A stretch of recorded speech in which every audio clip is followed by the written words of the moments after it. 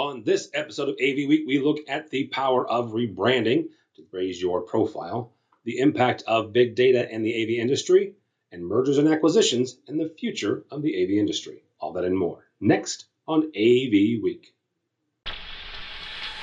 The network for the AV industry. What are you listening to? This is AV. This is AV Nation. This is AV Nation. This is AV Week, episode 562, recorded Friday, May 27th, 2022. Big AV. Support for AV Nation is brought to you by Sure. Sound extraordinary. This is AV Week, your weekly wrap-up of audio, visual news, and information. My name is Tim, your host. With us to discuss the news and information we have gathered this week. This is a all-star cast, I want to point out. First and foremost, Melissa Dillman from Stare Marketing. Welcome, ma'am. Hello. Thank you, Tim. Absolutely. And Mr. Bill Natras from BuyAmp. Welcome, sir. Oh, thank you, Tim, and great to see you again, Melissa. You too, Bill. It's been a while. It's like old Homes Week. I'm just going to sit back and let them talk for an hour. That's how this is going to work. So we're 2 weeks out. Well, actually, by the time this posts, about a week and a half out from Infocom. So we'll cover that in a second. Melissa and Stare Marketing are one of our fantastic sponsors, title sponsors of the AV Nation Tweet Up on Wednesday from 4 to 6. So you can register for that at AV Nation, and we'll point all that stuff on this episode's page as well. First up and foremost, from our friends over at AV Magazine, talking with Group Managing Director Tim Griffin from Exertis, he says that they see an increase in mergers and acquisitions, both from an actual M&A standpoint, but also a way to leverage and increase profits and profitability, both in North America as well as Europe throughout.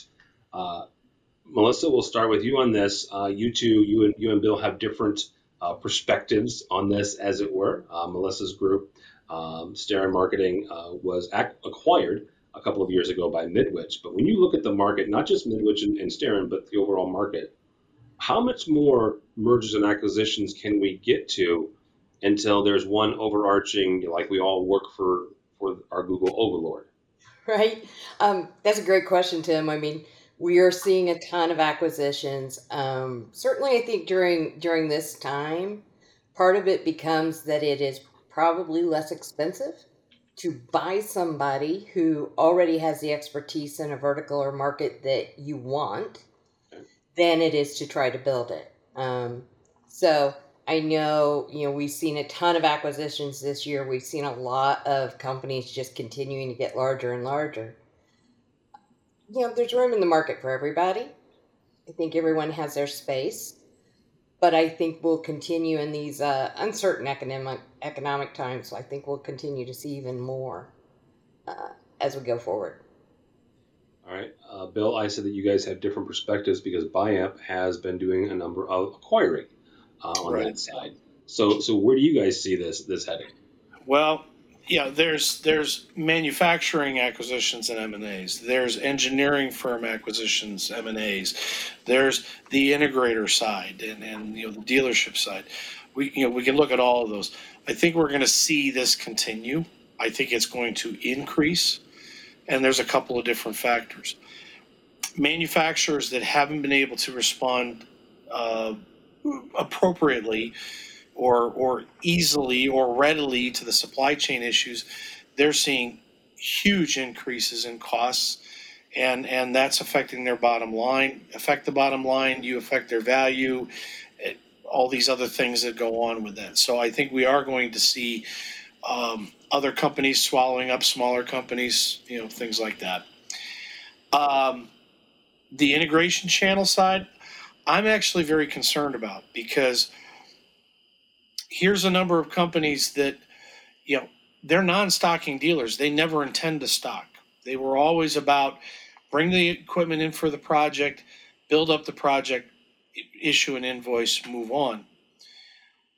They're not able to do that right now, and haven't been able to do that. And, I've been in at some dealer offices and warehouses and rack up areas, And, you see empty shelves. And pick techs sitting there, they're trying to get the product in so they can do anything with it. And yeah, it's great that certain manufacturers can provide them product, but others can't, and that stops or slows down the entire project for them. That's putting increased strain on their ability to deal with cash flow, and thus, do they need to look at mergers and acquisitions on their side to get out from under the weight of what's going on. Now, because of my role within Biamp and my prior experience as a consultant, I, of course, am watching the specifier community very closely.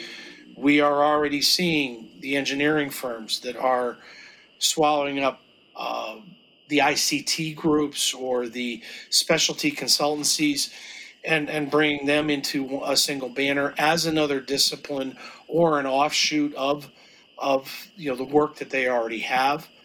I definitely think that's going to be on the rise. There's a number of companies, large engineering firms that have been in the mergers and acquisition role for a period of time. Salas O'Brien, IMEG, companies like that most of the AV integration space doesn't even realize these companies are out there and these companies are issuing specs, but they're going to start to see those names, they're going to start to see those brands. So it's going to happen, and it's going to happen in spades, and I think it's going to continue maybe even into 2024.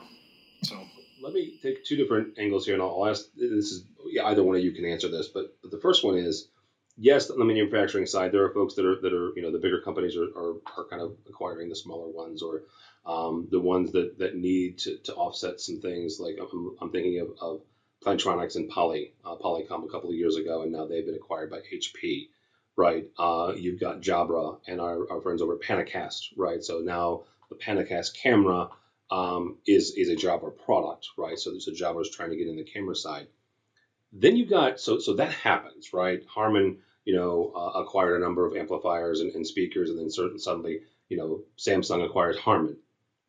Out of that, though, you've got these unique, nimble, smaller companies. And I want to point out something, and this isn't a commercial, they're just folks that I know, but LEA amplifiers, right? LEA amplifiers. The core of that came out of Harman, right? Our friends over at Atlas IED, which, complete disclosure, Atlas is one of our main sponsors at AVNation.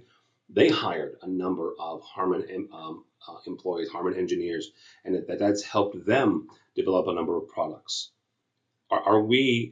Does that kind of offset the concern over the larger mergers and acquisitions? Because out of those ashes, as it were, right, out of those acquisitions, smaller, more nimble, more capable companies may prop up. Nothing? I think okay, that's fine. I'm crazy. Before Bill starts, I'll throw this in. Right now, so one thing piggybacking off what Bill said, it's great to be a distributor. He's right.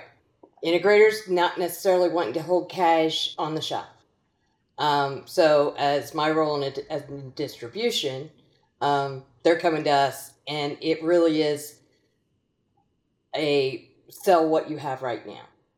The problem we see is some of these more niche product manufacturers are so overwhelmed with orders they can't keep up.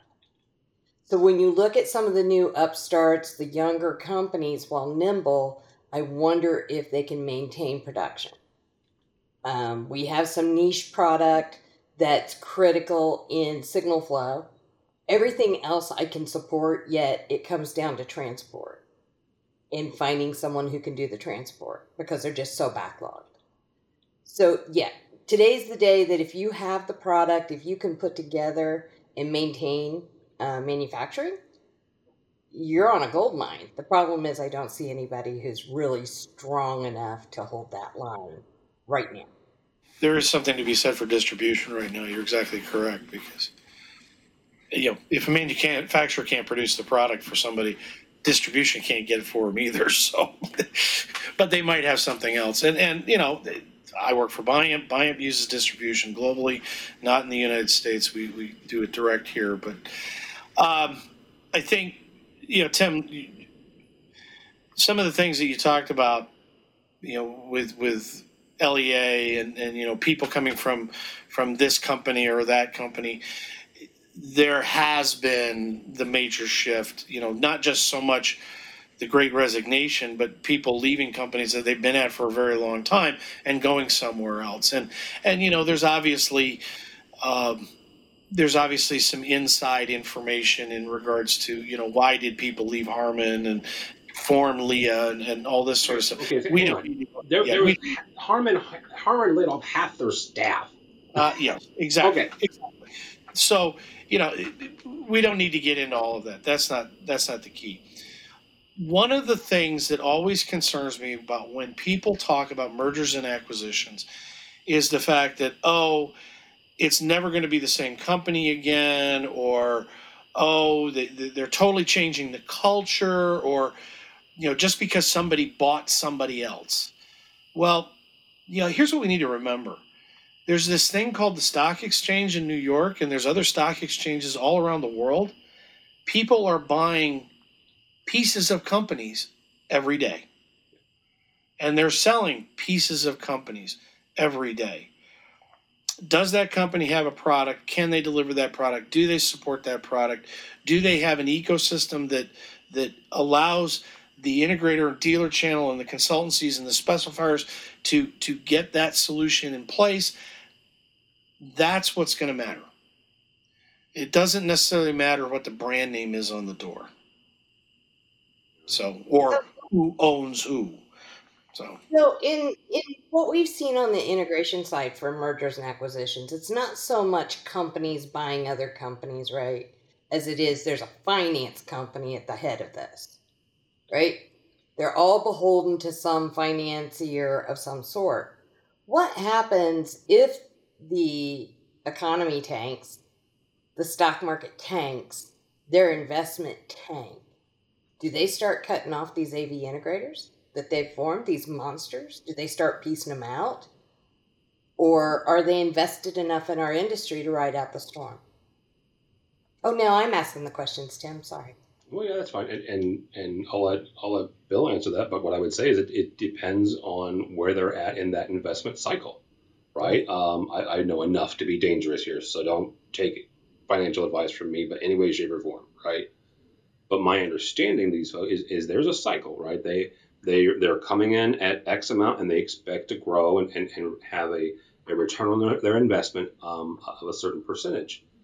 If they're down, right, and they forecast that they're just going to lose their shirts and they're going to take a bath, as it were, then yeah, they'll dump it. But if they think that it's, from a financial standpoint, and they've got as a buddy of mine says, they've got the nerds in the back room with the calculators saying, oh yeah, ride this out, it'll be fine in 2 years or 3 years, then they'll do what the nerds say, I think is my 2 cents on that. Job stability is always going to be any individual's concern, no matter what the state of the economy is or the state of your business is. So. Yeah. Alrighty. From our website, Kramer presents a new vision and a new brand at ISE 2022. Yes, I know it feels like 100 years ago. It wasn't. It was 2 weeks ago. We just came back from Barcelona and we are heading to Vegas. So, but Kramer came out with a brand new logo, a brand new vision, and kind of a new mission. There's all sorts of new folks at the helm. Bill, I'm going to start with you on this. You've seen this more than once, where a company has tried to reinvent themselves, remarket themselves. Where are we at with that? Is it too late for Kramer to kind of reinvent themselves and bring a new face, or are the predominantly IT folks that are running Kramer now, do they have a shot at this? I do think they have a shot at this, and I don't want this to come off negative, but if you go back to my early portion of my career, Kramer was never looked at as a quality audiovisual product, mainly because of how it was marketed, how it was sold in the U.S. It was always kind of looked at as that tier 2 or tier 3 widget thingy, and so a rebranding and a new vision from that perspective probably was a very good move for Kramer. Do they have quality solutions? Do they have functional devices? Things like that? Most definitely. But I don't think they were ever able to get over that hurdle of perception and I'll put it in my generation. I'll put it on my generation of AV that it just wasn't that good of stuff. So rebranding is probably a very good idea for them. And the timing might be a question, but then again, when is it ever a good time to rebrand? So when you need to Yeah. is the answer to that. When you need to. Need to. So, Melissa, I honestly didn't even, when I picked the stories, I didn't even put two and together because you've been at Stern for so long. But Melissa worked for Kramer once upon a time. In fact, my very first Infocom, my very first class, and still one of my favorites, was Melissa Dillman, working for Kramer, teaching us all about HDMI and the evils of HDCP. So both from your standpoint of as a distributor now, but also as a former employee, are they doing the right thing here and trying to rebrand and come, raise their profile from a tier 3 or a tier 2? So, I think Bill does suffer from old timers, right? There was a period, as we see happens in the AV industry frequently, I bought a product in 1822 and it hiccuped, and then forever you're no longer quality. Kramer's went through several revolutions of quality standards, and I do think they had a period there that their quality had become very high. I don't know if Kramer is Kramer without Dr. Kramer, right? Fair. Dr. Kramer, my fondest memories of him are at Infocom, and he was like a mad scientist with widgets in his pocket.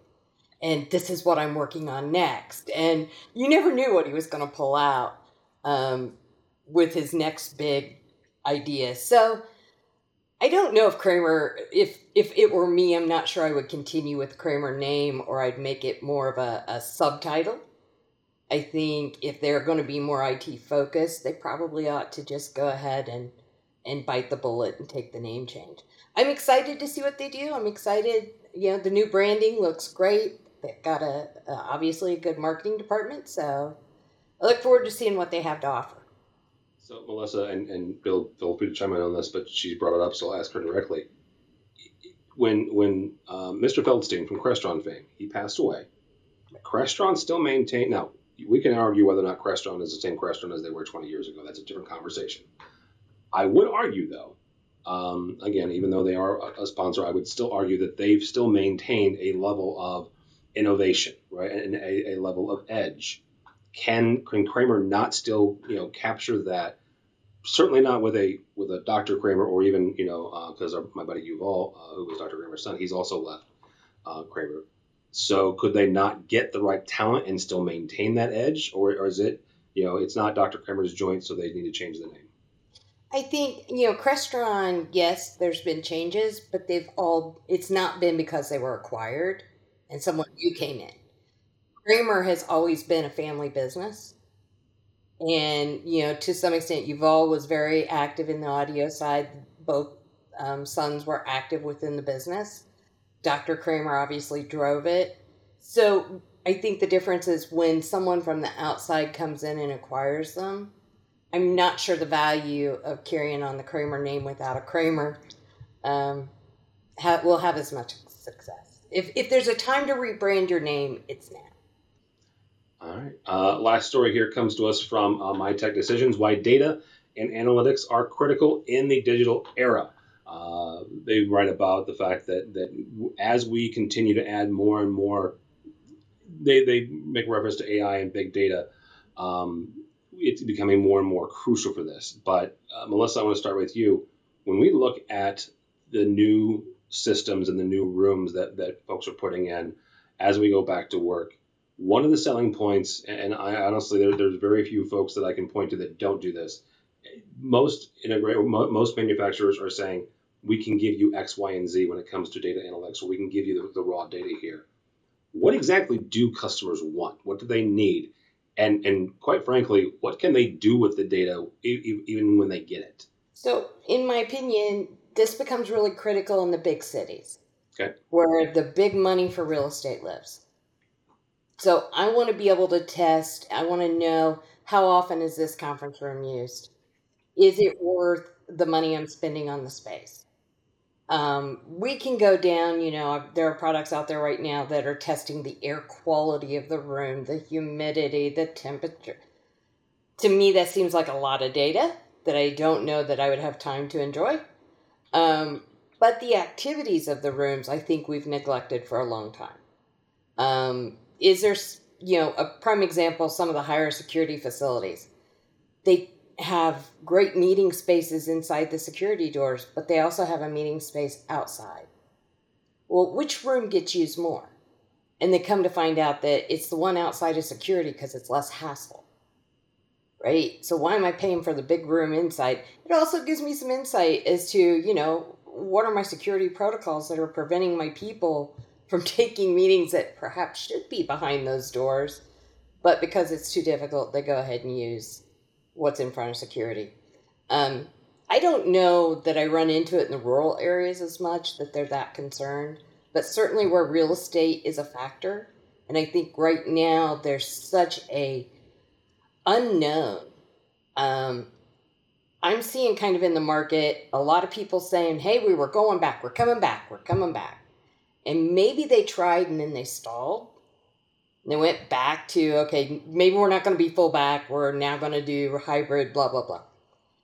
Now I'm seeing the dates of we're coming back being pushed out towards the end of the year. At some point, they're going to want to know, how much space do I really need? What's being used? And make sure that we are getting the most out of those spaces, not leaving space left unused.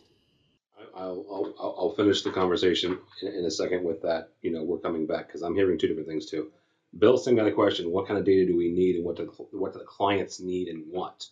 Well, we need to realize that the data collection sensors is what's changed, and who grabs that data. We are in a shift right now where the data collecting sensors associated with our industry is actually software packages that are running on computers, and it's the IT departments that are getting the analytics from that. Who's in the room versus who's remote? That's very important data points. We're also seeing that, to the facility perspective, the smart building concepts and these types of things. We went through the pandemic where nobody was in the offices at all, so they were able to shut the buildings down or minimally heat and cool them, to now I can no longer use the algorithm of Monday morning at 9 o'clock, I'm going to have 80% of my desks occupied. To now they're looking at, okay, how many people have key carded in so that I know how many bodies are in the space and I can adequately heat or cool to that. And that's the level of data acquisition that's going on now, and systems are reacting to it. Okay.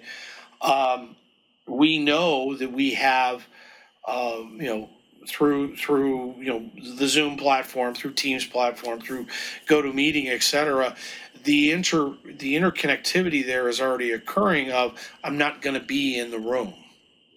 I'm going to be remote.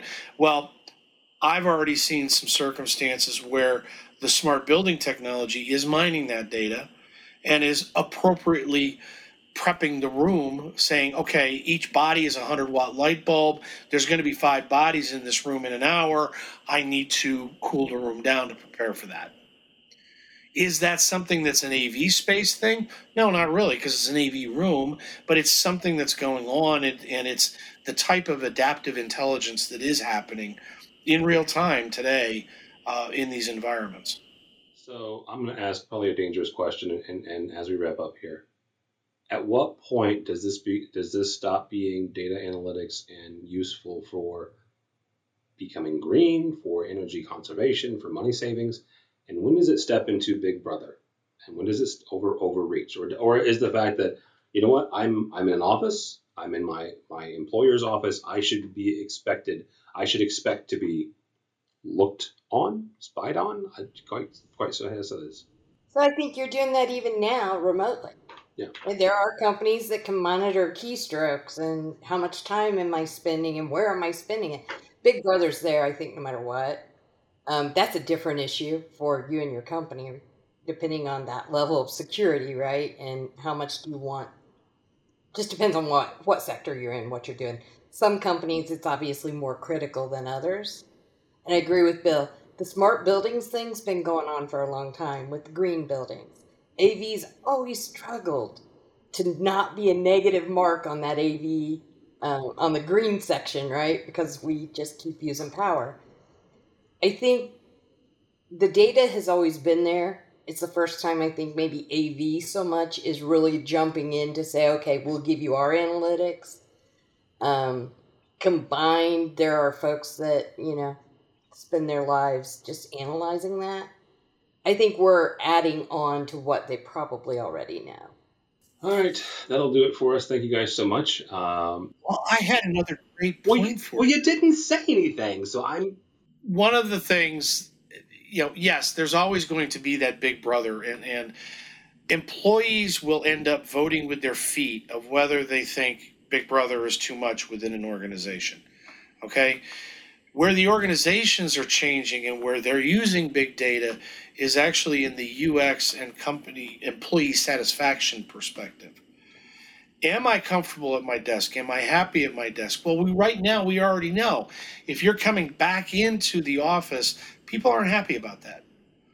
So companies have to become more Apple-esque and Google-esque and provide all those things and that relaxing environment and those pods, that type of thing. But also, is that employee being more efficient? And is there data that can help the company help that employee become more efficient? And is that, if the employee is feeling a benefit or a positive out of that, is that truly invasive? So I think we are going to start to see some things that how did they set their lighting? Well, did they set their lighting because they prefer to work in a very bright environment, or do they want to be in a more subdued environment? Those types of things are personal preference, personal comfort, and if we can be bringing data analytics to that to improve the employee's experience, I think you're going to see a very different outcome. And I will kind of on that. Do you have the option to adjust your lighting, right? There are some, yes. As LED lighting is becoming more prevalent, that LED lighting is being driven by PoE network switches.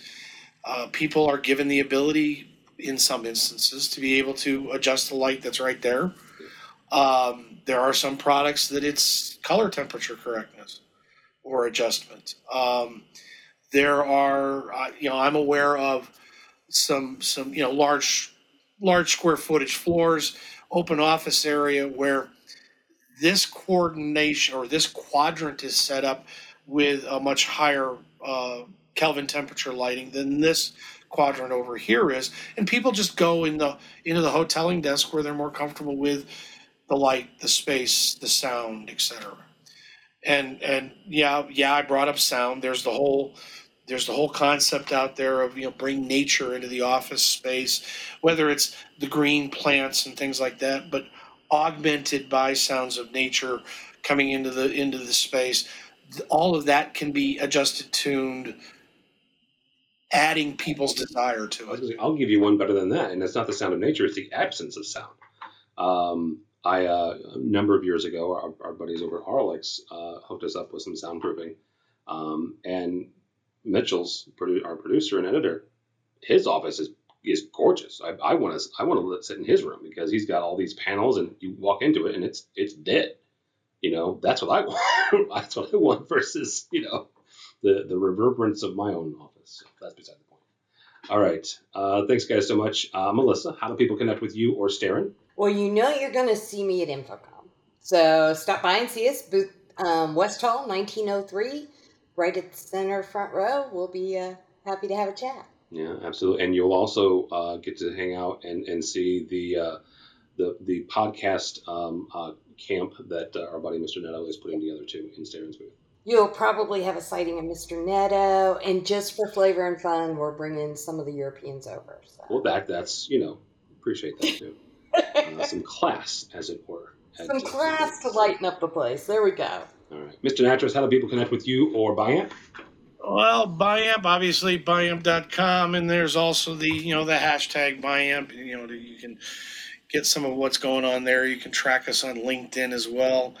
But for that wonderful trade show called InfoComm, I will be spending most of my time in the West Hall, booth 2603. We do also have a speaker demo room that's on the upper level of the West Hall. We're only able to do demos on the odd hours, though, and I apologize, I don't have that booth or that room number here in front of me, but I'll be splitting my time between those places when I'm not teaching classes. If you go to infocommshow.org and type in BuyAmp, it will pop up. I will guarantee you. So, all right. Thank you both so much for me, for Tim Albright. Don't follow me on the Twitters. But go by the website, avnation.tv. That's avnation.tv. We will also be heading to Las Vegas the 8th through the 10th of June. So you can find all sorts of videos and information on that. As I mentioned at the top of the hour, Staren is fantastic, and they are sponsoring our annual Tweet Up, our networking event. I started jokingly calling this a walkthrough event, but actually anymore I don't. It is a pregame to the rest of your evening on Wednesday from 4 to 6 on June 8th over in the West Hall. So you can register for that at avnation.tv and a number of other events. So all that and more at avnation.tv. That's avnation.tv. Thanks so much for listening. Thank you so much for watching. That's all the time we have for AV Week.